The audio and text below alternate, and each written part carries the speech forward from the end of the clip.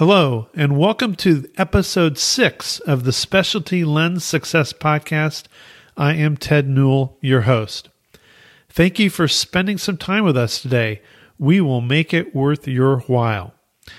Today we are going to the United Kingdom, where our guest, Brian Tompkins, OD, Fellow of the College of Optometry, Fellow of the British Contact Lens Association, is going to share with us many of the elements that make his practice so successful. Even though the optometric market in the UK is somewhat different than the US, you will find many of the elements he has put in place are similar to successful US practices. But there are some new twists. Today you will hear about a 134-year-old Victorian building, a 7,000-pound coffee machine, concierge service, social media, high technology, talented doctors, and great people providing great service, combining to make the magic of one of the most successful practices in England. Dr. Tompkins' practice, Tompkins Knight and Son Optometrists, was founded in 1868 and is located in Northampton, about 70 miles northwest of the heart of London. Dr. Tompkins will tell you that the success of the practice is a team effort, supported by his co-director, Nikki Tompkins, 2 associate optometrists, Dr. Patel and Dr. Grant, and finally his dedicated staff. This podcast is produced by the fine folks at Eaglet Eye. If you think this podcast has value and you want to share it with a colleague, simply use the share link on your podcast player of choice. Check out the show notes for a link to the Tompkins Knight & Sons website. You will also find links to Eaglet Eye, where you can learn more about the eye surface profiler and schedule a virtual demonstration. Admit it, you're most curious about that 7,000-pound coffee machine. Okay, then let's meet up with Dr. Tompkins and learn more about it.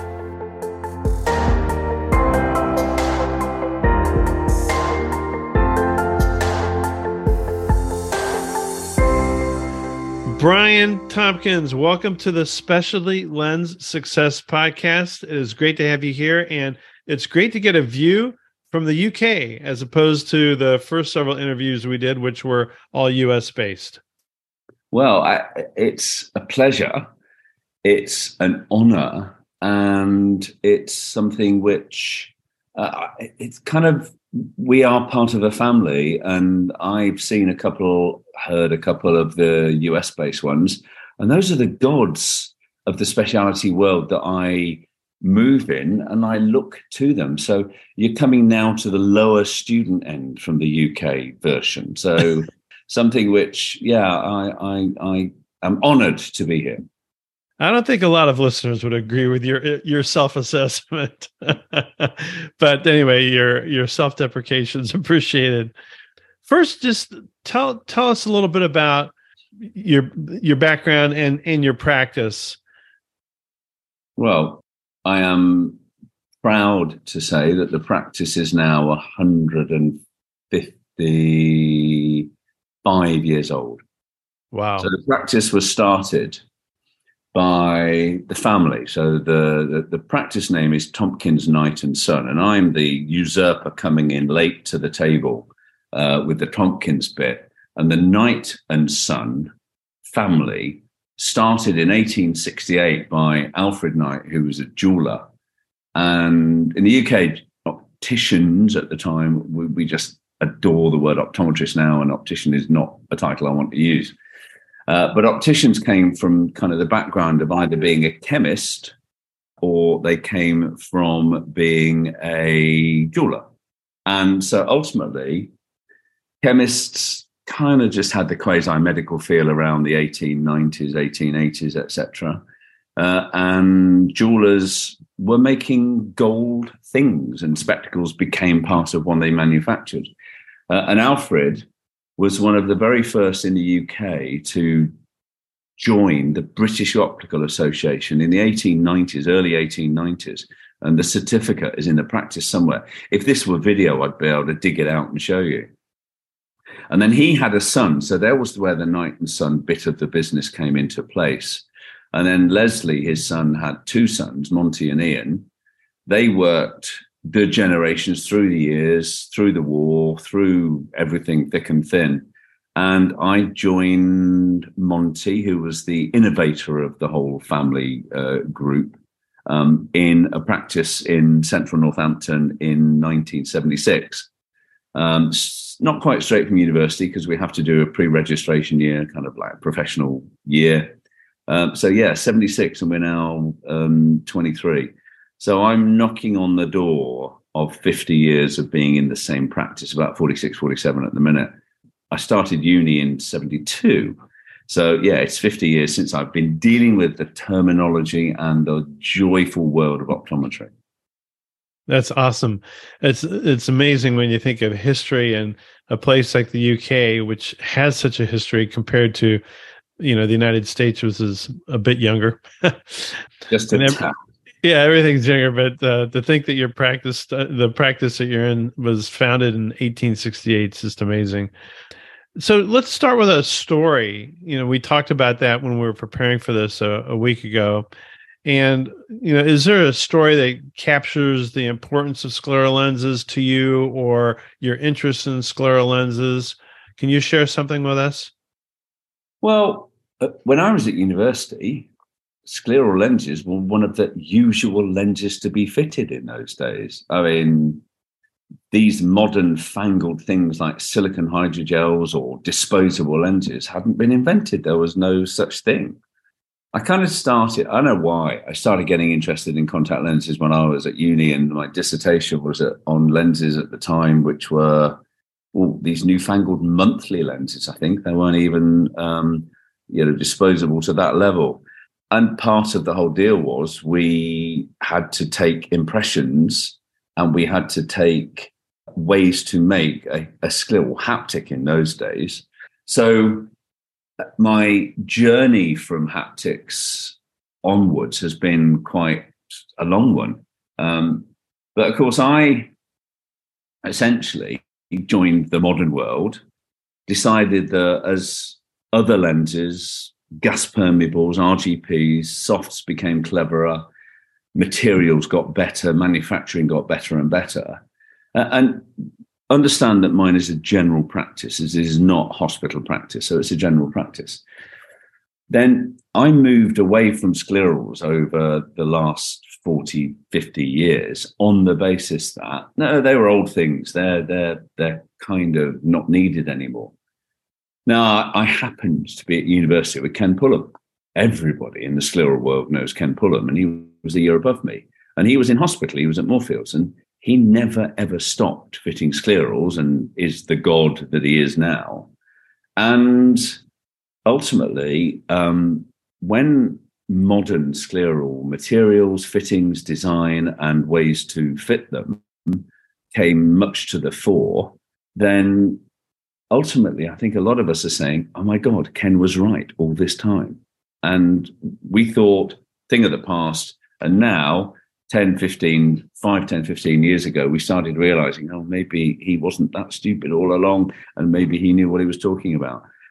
So I give a nod to Ken every time we talk about sclerals, because he never lost faith. And those of us who started years ago stopped because that wasn't the mode of contact lens practice. In general practice, I now give him the nod that, yeah, he was right and we were wrong. And so we fit them on a very, very regular basis. I mean, I've had a general day of practice today, and I've had 3 scleral fits.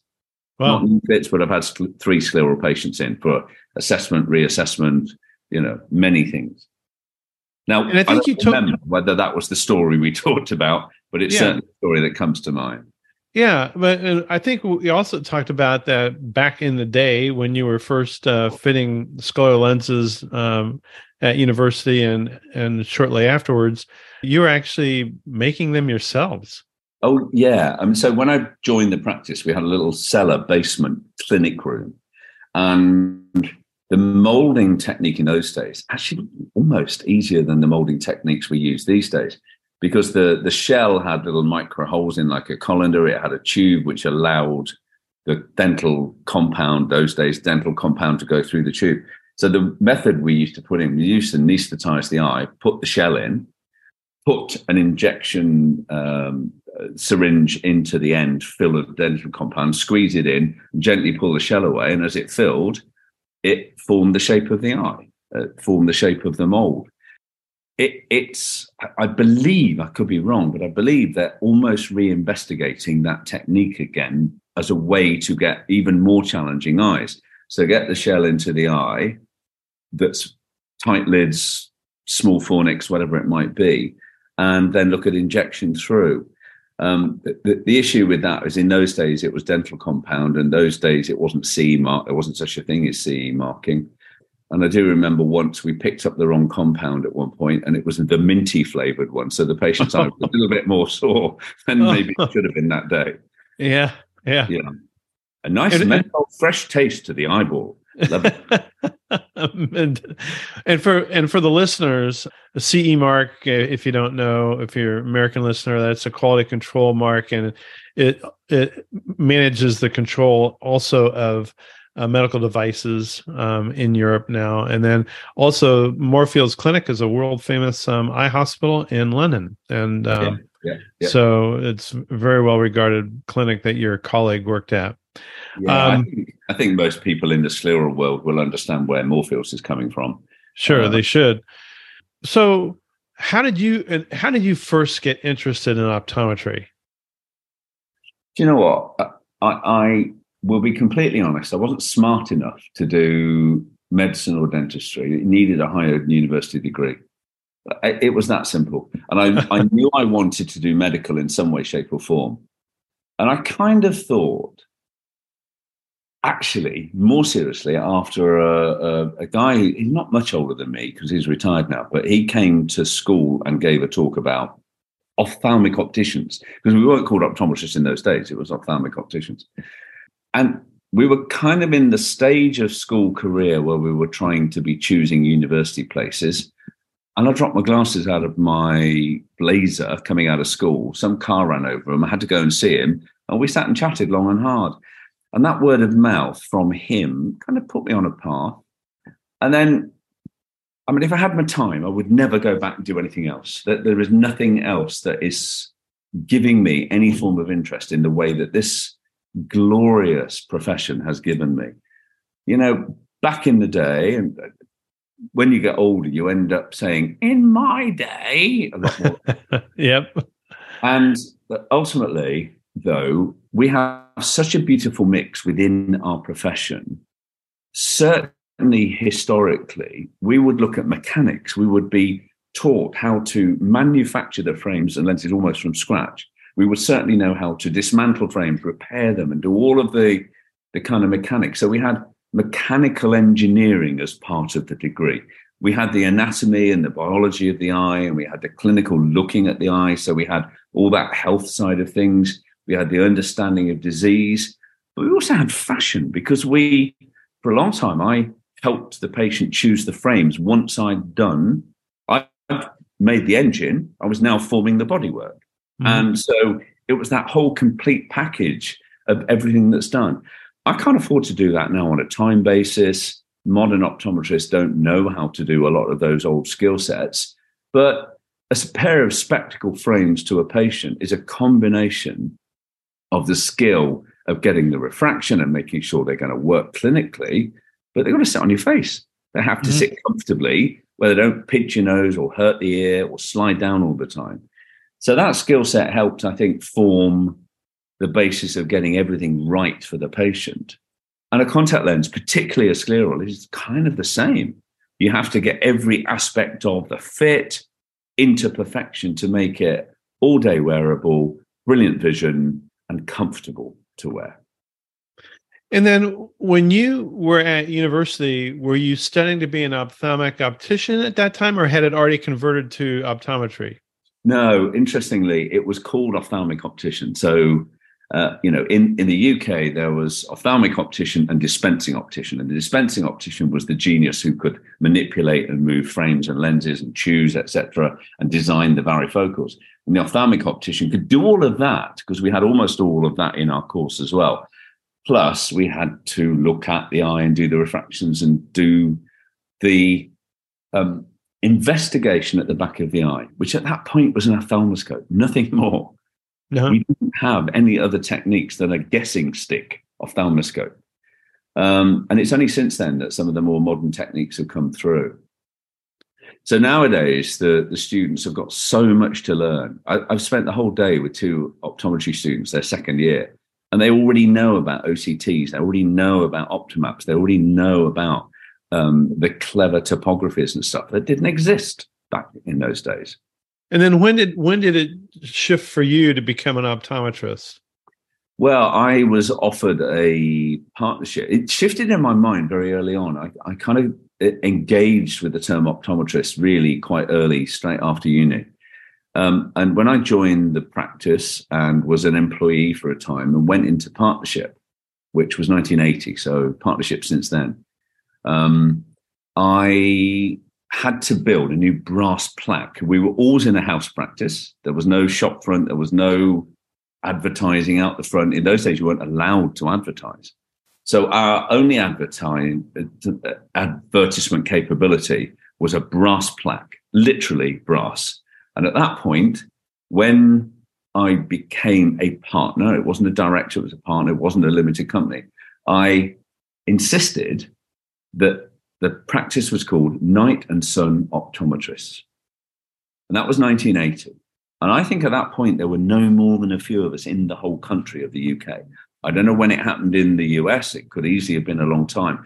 And part of my argument to my then late my partner then, bless him, he's died. But my argument was, everywhere else in the world, we're optometrists. Why can't we be an optometrist in the UK? And my passion still is I teach patients the term optometrist and optometry. And it's really sad, but I have to teach my colleagues to call themselves optometrists. They still call themselves an optician. And no disrespect to my dispensing optician colleagues who still call themselves opticians. We're optometrists and we have a bigger role to play. Okay. That's fascinating.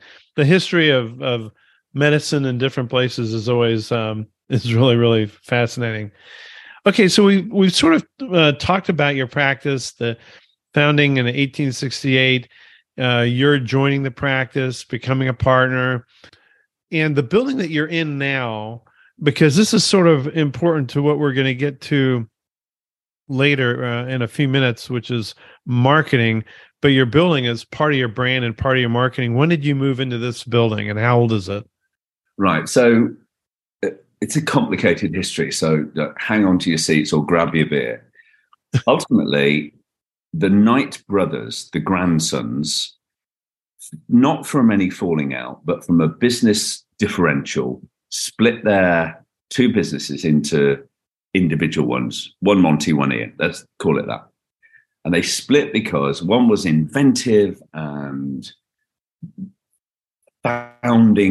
making instruments. He was a diploma of contact lenses, a diploma of orthoptics. And the other one was kind of a refractionist who just said, which is better, one or two, and what color would you like, black or brown? There was no sparkle in his life and his world.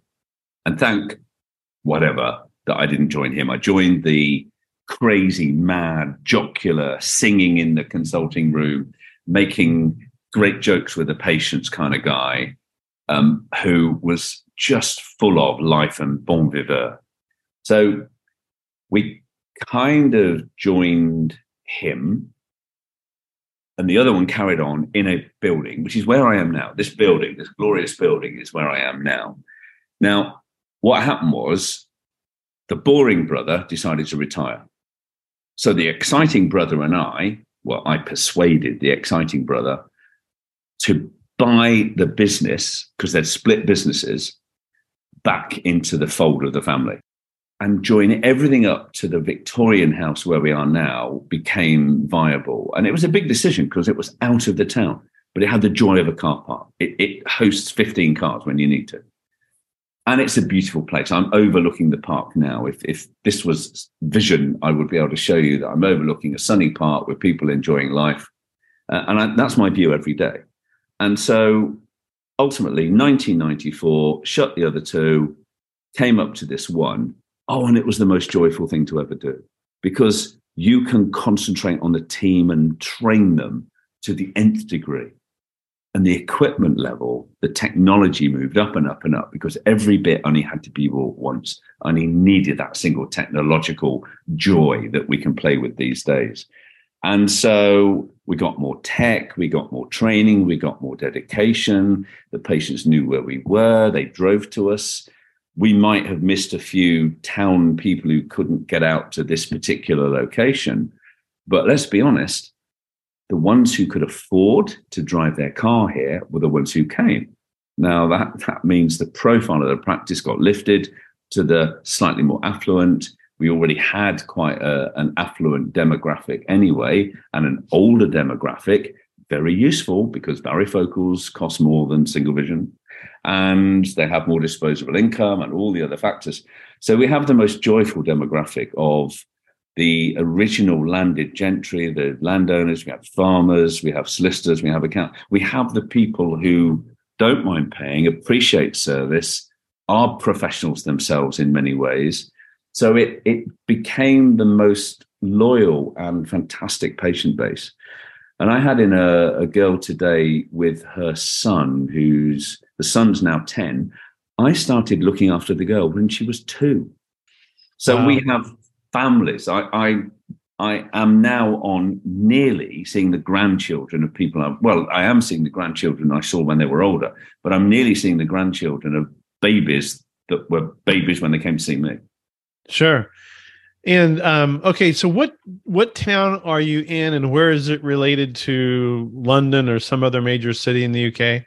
We're halfway between Birmingham and London. We're 60 miles north, 65 miles north of London, straight up the north. M1 is the main motorway between up the north, and other towns like Leeds are another couple of hours further up, and Birmingham is to our left and sort of about another 60 miles. So we're central, eastern, Midland area. Okay. I just want listeners to be able to use their imagination and think about where you're talking from. Yeah, well, look up Northampton. And then understand that Southampton is very south on the south coast, and Northampton isn't. It's not. It should be called Midhampton, but it never was because there isn't anything further north than us. Okay. We're only halfway up the UK. So, yeah, have a look, Google search us, or if there's a link, I'll send you the location. Okay.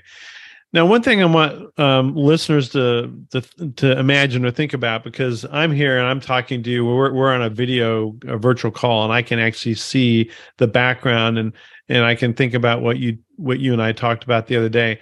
But part of your marketing, in a sense, and part of your brand is this beautiful Victorian building that you're in. And for the listeners, I'm looking into a room that has crown molding in the ceiling, has track lights, has a chandelier, and you can tell it's an older building. It's very charming. And in the middle of this is modern technology. So when I'm facing Brian, but just to the right of Brian, I see the eaglet eye. I see a slit lamp. I might be seeing, I don't know if I see a pentacam back there. No, pentacam's in another room. So we've got the K5 in this room. Okay. Oculus topographer and dry eye master kit, the K5. We've got a video slit lamp, because you cannot. Anybody with a slit lamp without a camera or video attached is just back in the dark ages now. You have to educate and edutain the patient. We spend our whole day not looking down the eyepieces, but looking at the screen and making sure the patient can see what you're doing once you've videoed and captured everything. So today I've looked at a brand new scleral patient who I could show the lens was touching, and it's also a 700 micron thick lens. So it's an old style lens. It's not a modern lens. Wow. I've had a patient with some dry eye management. I could show the staining, and I showed her where it was, and it was her underblink causing it. I've showed a new keratoconic who didn't know what a keratoconus looked like, because she's had a lens for 20 odd years. She's had countless appointments, and no one has demonstrated what her eye looks like without the lens in, to show why keratoconus is such a challenge to fit. I've showed her the eaglet eye. There's one in the background. Yeah, Yeah. there it is, right in Oh, the yeah, back. I see the eaglet image on the screen in the background. Yeah, Yep. yeah. So, and that shows how the profile of the eye can be now captured because of ESP right out to 24, 25 millimeters. And that's so elucidating to the patient to understand their body. So it riles me. Maybe it's not an American word, but it kind of brings my hackles up to think that patients are being seen by really clever, qualified people, and they're not told what is wrong with their own body. You Right. can't go to the doctors and say, "Oh, I've got an issue, doctor," and they say, "You've got this," and you say, "Would you mind telling me what it is?" They tell you what it is. You understand. You comply better with any instructions. You understand that this fitting process is not going to be an easy one. We're going to go a long journey. We go on that journey together, holding hands. And I never let them go further on that journey without the handhold. And I never, ever let go at making sure they are finally happy before I wave them into the sunset. Sure. I like that term, edutain. I've not heard that before. I'm sure other people have used it, but I'm globally known as the edutainer when I'm on stage. yeah, yeah.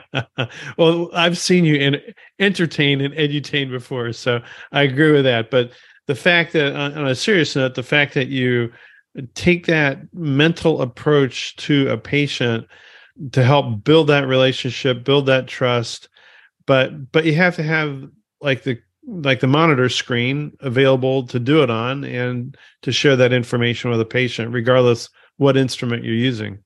Yeah. One of the students said to me today that he'd never heard the way that we can or can't help a patient explained so carefully to that patient. Expectation management is our absolute need. It is our forte in the practice. So we can promise certain things to a keratoconic, for example, about what their vision is going to be.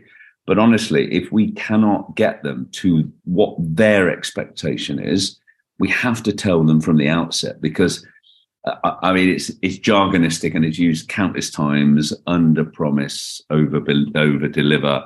Mm-hmm. Like that. You just have to manage that patient and understand that they're looking for help. They are often giving a cry for help, and we are there to mop up their tears. Right. And to take this back a little bit further, we talked about this the other day, is one of your biggest brand and marketing efforts is really to give the patient an outstanding experience in a beautiful location. So it's almost like they're walking into a bit of a spa kind of environment. But tell us about the experience of a patient from, I don't know if it's from the first phone call they have or when they walk through the door. Well, Tell us what you're trying to achieve there. yeah, well, we're trying to give them the experience from almost the website when they first might look at us. Right. The Victorian building was built in 1889 or something of that nature. I can't remember now. So it's got traditional features. As you say, I work very much in the traditional consulting room, big bay windows overlooking a park. Often the blinds are up, which are electric blinds. It's nothing cooler than sitting in your chair and you want a bit of light, you open the blind and it just goes and right. But about 12 years ago, we modernized the back into a contemporary frame gallery. It's not a sales area. It's not a showroom. What kind of is a showroom? But it's the frame gallery. And we've got something like a £7,000 or £8,000 coffee machine to give the best experience. So much so that when they arrive and the team sit them down and they welcome them, we've already got a questionnaire, an OSDI and a questionnaire of lifestyle needs before they come into practice. We've already quite often done a video conference with a new complicated patient because there's no point in them coming here to us with an expectation of having scleral lenses fitted if we don't know their main problem. So rather than just them turning up and you taking a long history while they're sitting here drinking the coffee, which is fine, you're wasting that time. You can do that by video. So modern video techniques will allow us to meet the patient, meet and greet the patient. They get to see my ugly face if they're going to deal with me going forward. I get to see them. And I'm sneakily looking whether they're going to be easy to scan, easy to mold. Are they tight-lidded? Are they narrowly lidded? I even get them sometimes to open their eyelids in front of the camera to see how easy an application might be. How easy is it going to be to do things? And you're building that relationship. And I truly believe we as optometrists have to be actors a lot of the time, because today I had a very long-standing patient, quite disabled. She came in and I had to hold her hand the whole way through.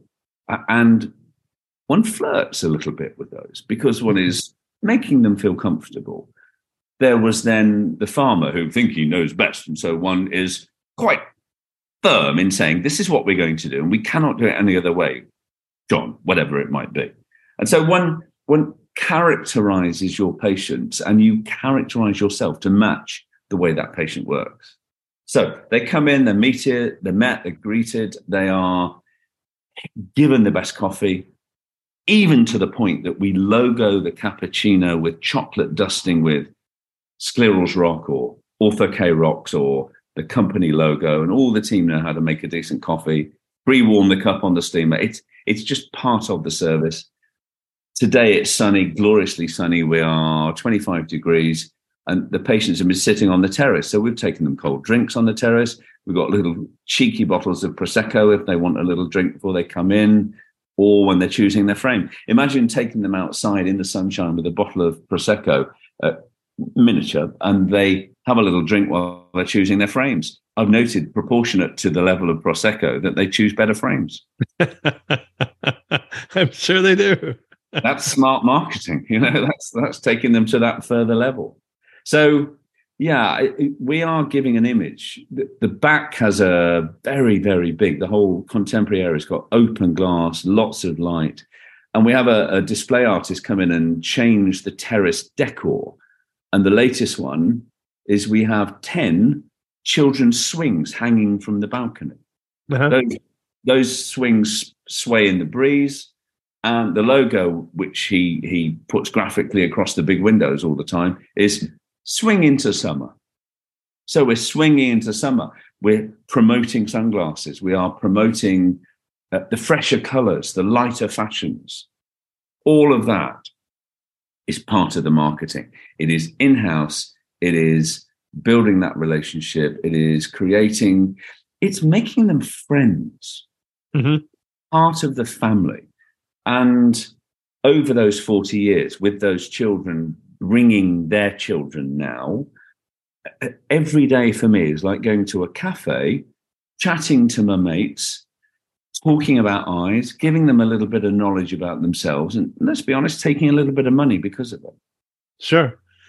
So this system that you have of, like, from the first, and your website is beautiful. And I'll have a link in the show notes to the website so people can go there and see your website and get a feeling a little bit of what we've been talking about. But this process, whether they start at the website and then they may have, depending on who they are, they may have a virtual call with you or one of your colleagues. And then they have to come in, they have to talk to somebody at the front desk. Is this all something that is institutionalized in like written policy, or is it more of a tradition that has been created and your staff you've picked the right people and they know how to keep it going? Yeah, I mean, we pick for personality rather than training. So the guys that we've got are friendly, happy people who like to make a coffee for a patient and, pass the biscuits round and all of those things. So we're far better getting somebody who's the person that we want to have in the practice, and then we train them to play with the toys, do the technology, and do other things. You can't train personality. You can train optometry. I like that very much. You can't train personality. Exactly. And then do you have much turnover? If you have happy people and they fit in the practice, I imagine you might not have a lot of turnover. Joe, who's our main admin girl, is 20 years service. Our main DO is 15. My optometry colleagues are 15 and 10. The latest employee, the other one is like 6 or 7. The latest employer we've got was an apprentice who we took on as an apprentice training scheme. And then when she finished her apprenticeship, we kept her on. She's been with us 3 years. So no, we don't have a high turnover. Okay. And how big in a practice like yours? I'm thinking the United States, a pretty active, let's say 2 optometrists practice or 3 optometrists practice. They might have well, our insurance and stuff is different. But which takes staff, back office type of people, but they might have 8 people working for them. Well, we in total have 9. 9. Okay. Because So you have yourself, and you have 2 other optometrists. We have 3 colleagues. Optometrists, yeah, and all of those, well, 3 in total, 2 others. So each of us has got a kind of an enjoyment of one particular speciality, for example. Okay. So mine hopefully is contact lenses, because I can't do much else.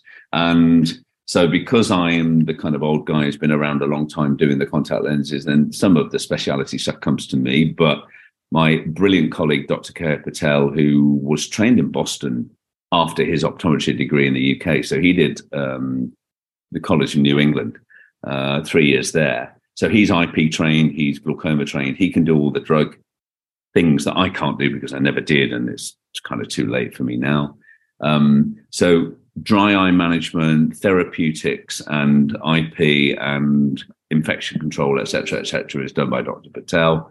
I'm the kind of more contact lens side of things, and Dr. Patel helps with that, so he does some as well.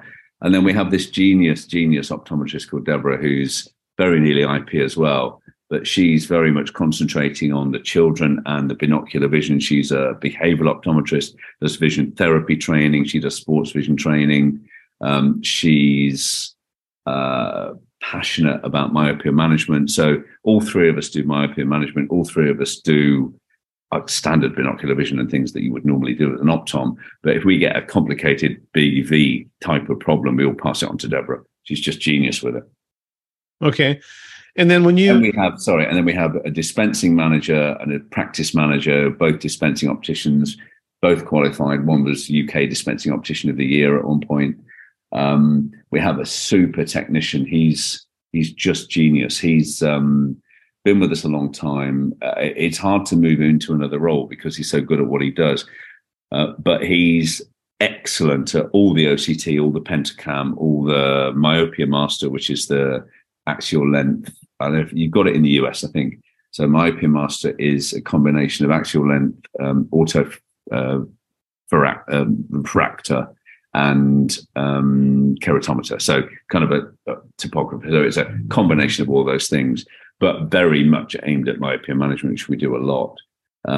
We use MPI, which is a macular pigment measuring device. We have Optimap, OCT, Fields, TearLab, Inflamadry.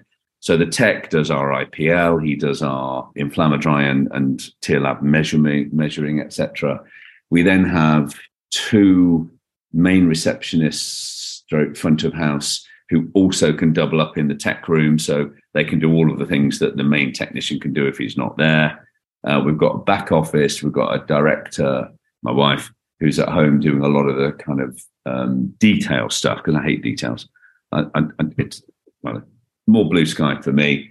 And then we have a bookkeeper, and it's kind of 9 or 10 in total, depending on who's in it on any given day.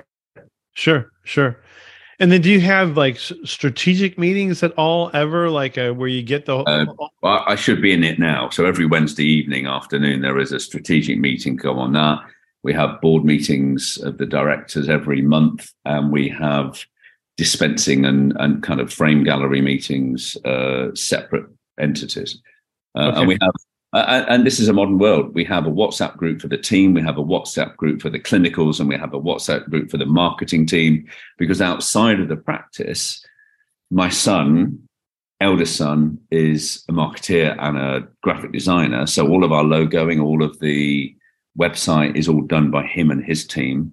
And okay, you'd think, it's just, you're suddenly going to use him, but he's just bloody brilliant. He's just one of the most creative graphic designer and creators that we do. And many people who've seen any of the videos I've seen on stage, any of the website design, any of the T-shirts I wear on a regular basis, they're all designed through his company. And we have a PR agent who isn't with us, but we've used that agency a long time. He knows us. So we use PR, we use marketing, we use graphic design, we use social media on an incredibly regular basis. And all of that is modern marketing. And is there like so there's some kind of a plan behind like the social media? This is how we're going to go into Instagram. This is how we're going to go into LinkedIn or Facebook. We tend to do it more as it comes. Both Dr. Patel and myself do any interesting cases, but try and put them over in a fun way. If you follow Optomegeek, OPTOMEGEEK, at Optomegeek and at BT Optom, we have different styles of how we present, but with different personalities. That's how it should be. Kaya's posts on LinkedIn and Kaya's posts in Instagram and Facebook are legendarily brilliant clinical pieces. I tend to bring a little, this doesn't sound right, but I tend to bring a bit more fun into it and less clinical and more personal, interactive. So we've just posted about the students being here today. Deborah's posts on educating parents on binocular vision were utterly stunning. So follow the BV girl and you will get amazing teachings. I learned from it, let alone the parents. And she does it in such a clever way. So we use all of that to clinically put ourselves out there. We use it to promote. We've got one of the team doing the Saturday focus and the Friday fun fact and things along those lines. But we have a regular post from our PR guy. So anything like Myopia Week or Glaucoma Day or any of those things he picks up and runs with and does some standard posts, and then we post around it. Okay, so there is sort of a structure and a plan that you're following, like you said, the Friday facts or whatever you called it.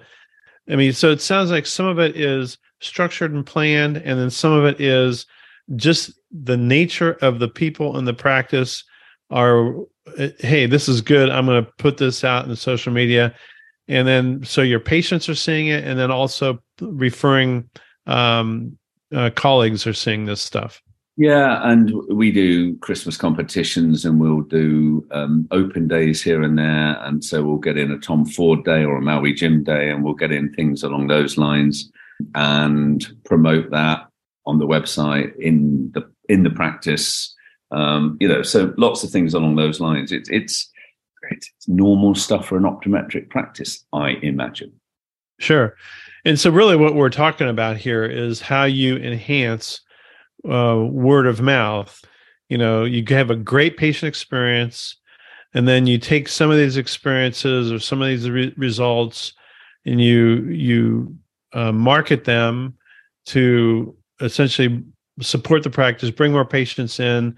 And, I've always believed that patients are also proud of the practice they go to. In other words, they're and they tell other people, like, I go to the best optometrist, his name's Brian Tompkins, beautiful place, get a cup of coffee, my glass is always perfect, or my lens is always perfect. People like to be proud of the decisions they make and the people they see.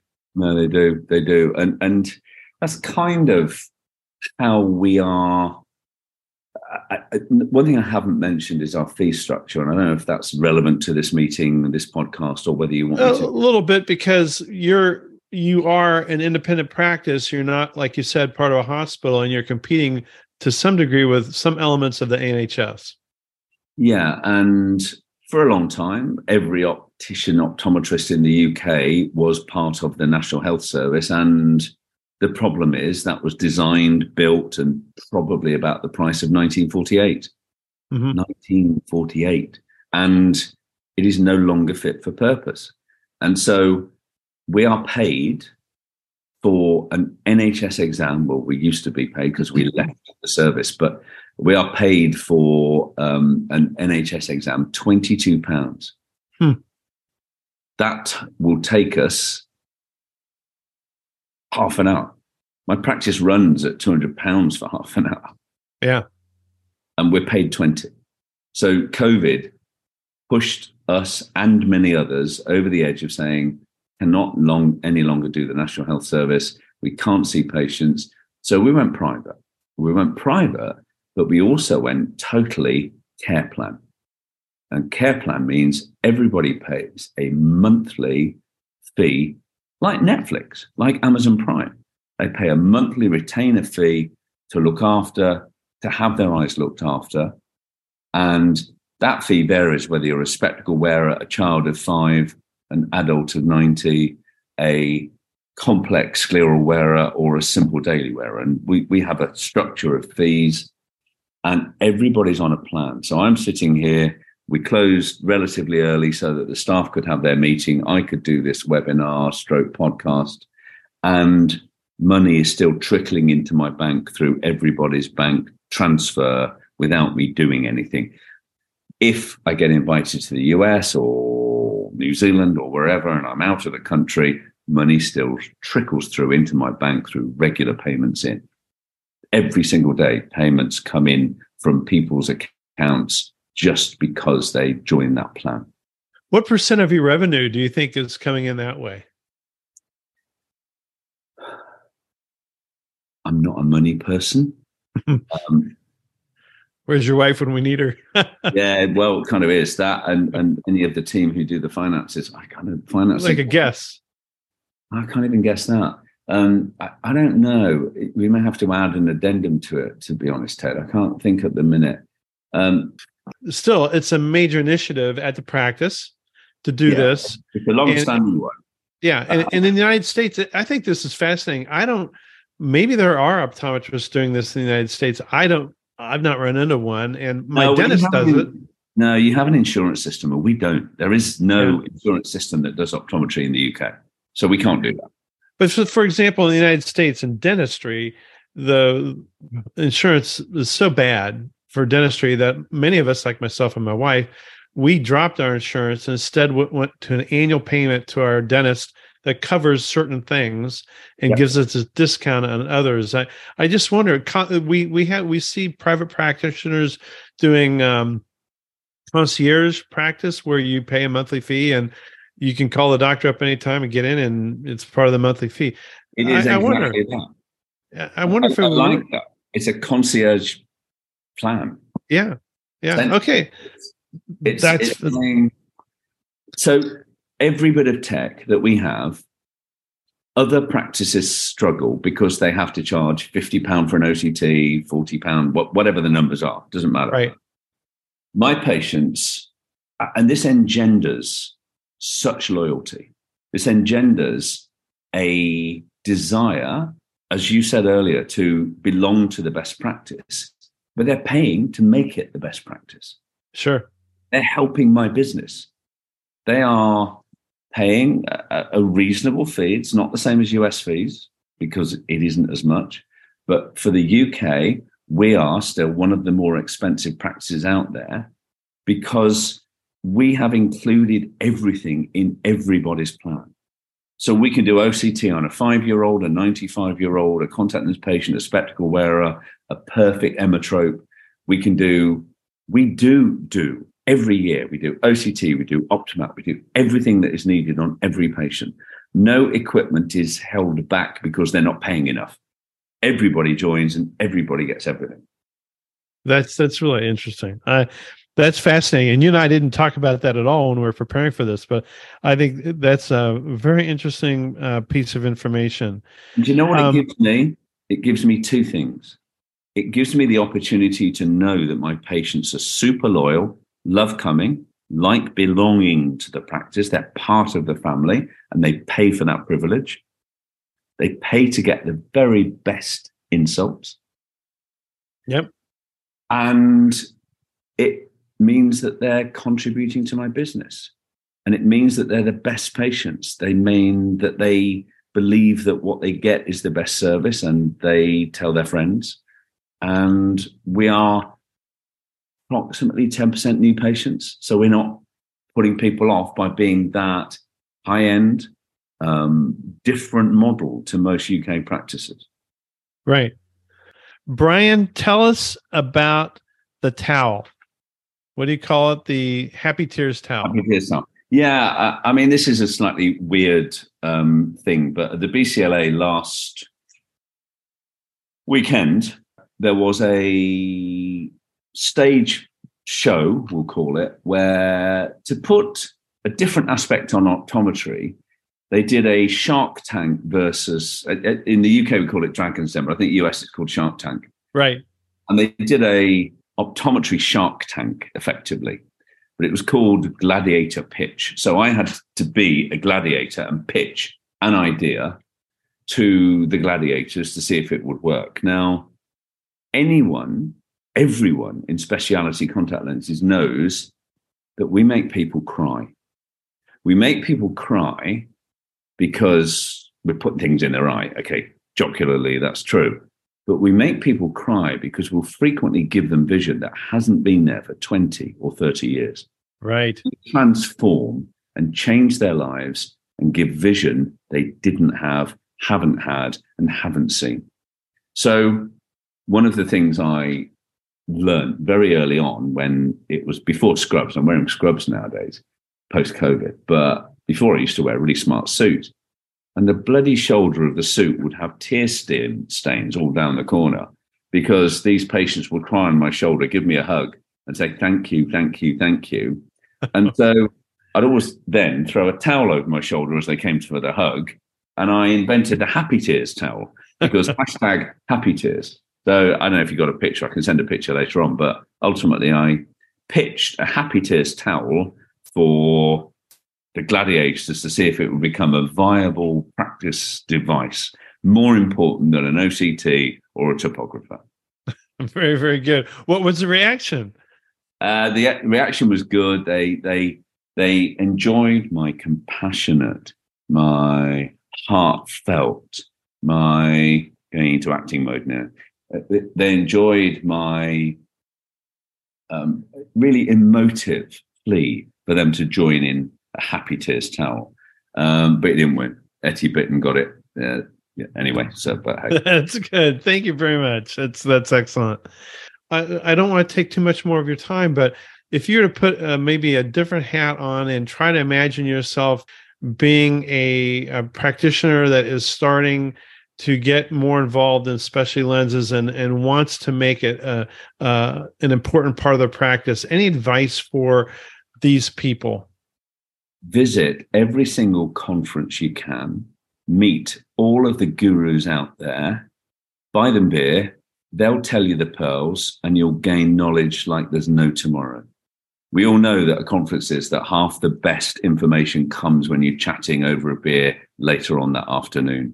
And I've enjoyed every single conference I've ever been to, starting as a lowly youngster, not knowing anybody, to now knowing a lot, enjoying the company of many, and learning every single time I visit anybody. So if you're a youngster, and I said this to the students, they came to the BCLA this last weekend and they came to me because I'd met them and because I chatted, and I gave them clinical pearls, life pearls, educational pearls. And I'm knocking on the door of 70. I'm not going to stop learning. At this point, I'll go to any of the gurus in the specialty world and I'll sit down with them and we'll chat, chew the cud, and generally learn from each other. And yeah, it's meet the best people and you will never fail. Yeah, I mean, you can put this into the podcast. Any colleagues traveling across the UK, if they don't come and see us, I'll be pissed. Yeah, there is always an open invitation to colleagues and family of this specialty world to come and visit this beautiful practice. You'll get a great coffee. We'll go out for a beer, take the dog for a walk. We'll enjoy chewing the fat about specialty lenses across the pond. Okay. I'll make sure that offer's out there.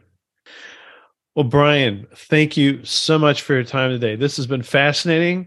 We've really covered a lot of ground, and we've talked about things that I haven't really talked about with my other guests so far. So this will be really interesting for the listeners. Thank you so much. Well, I mean, it is a UK perspective, and so I understand that it may not be as interesting, but ultimately, end of the day, the best thing, if you want to learn more from me, get me over to the US. I'll come and sit with a beer with you any day. That's fine. Okay, very good. Well, thanks again, sir. Take care. All right. Hey, dude. Bye. Take care. Bye-bye. Okay. Most practices don't have room for a 7,000-pound coffee machine. But that isn't the point, is it? The point is that there may be something you can do to really differentiate your practice. Of course, the best foundation of a practice is excellent eye care. But you can top that off to make sure that your patients have a pleasantly memorable experience. Your differentiating elements can also be marketed to your referring doctors. And what did you think of the concierge service? Is anyone in optometry doing this? I think there are a few. It was fun and informative to talk to Brian about his practice in the UK. Thanks for spending time with us today. Until next time.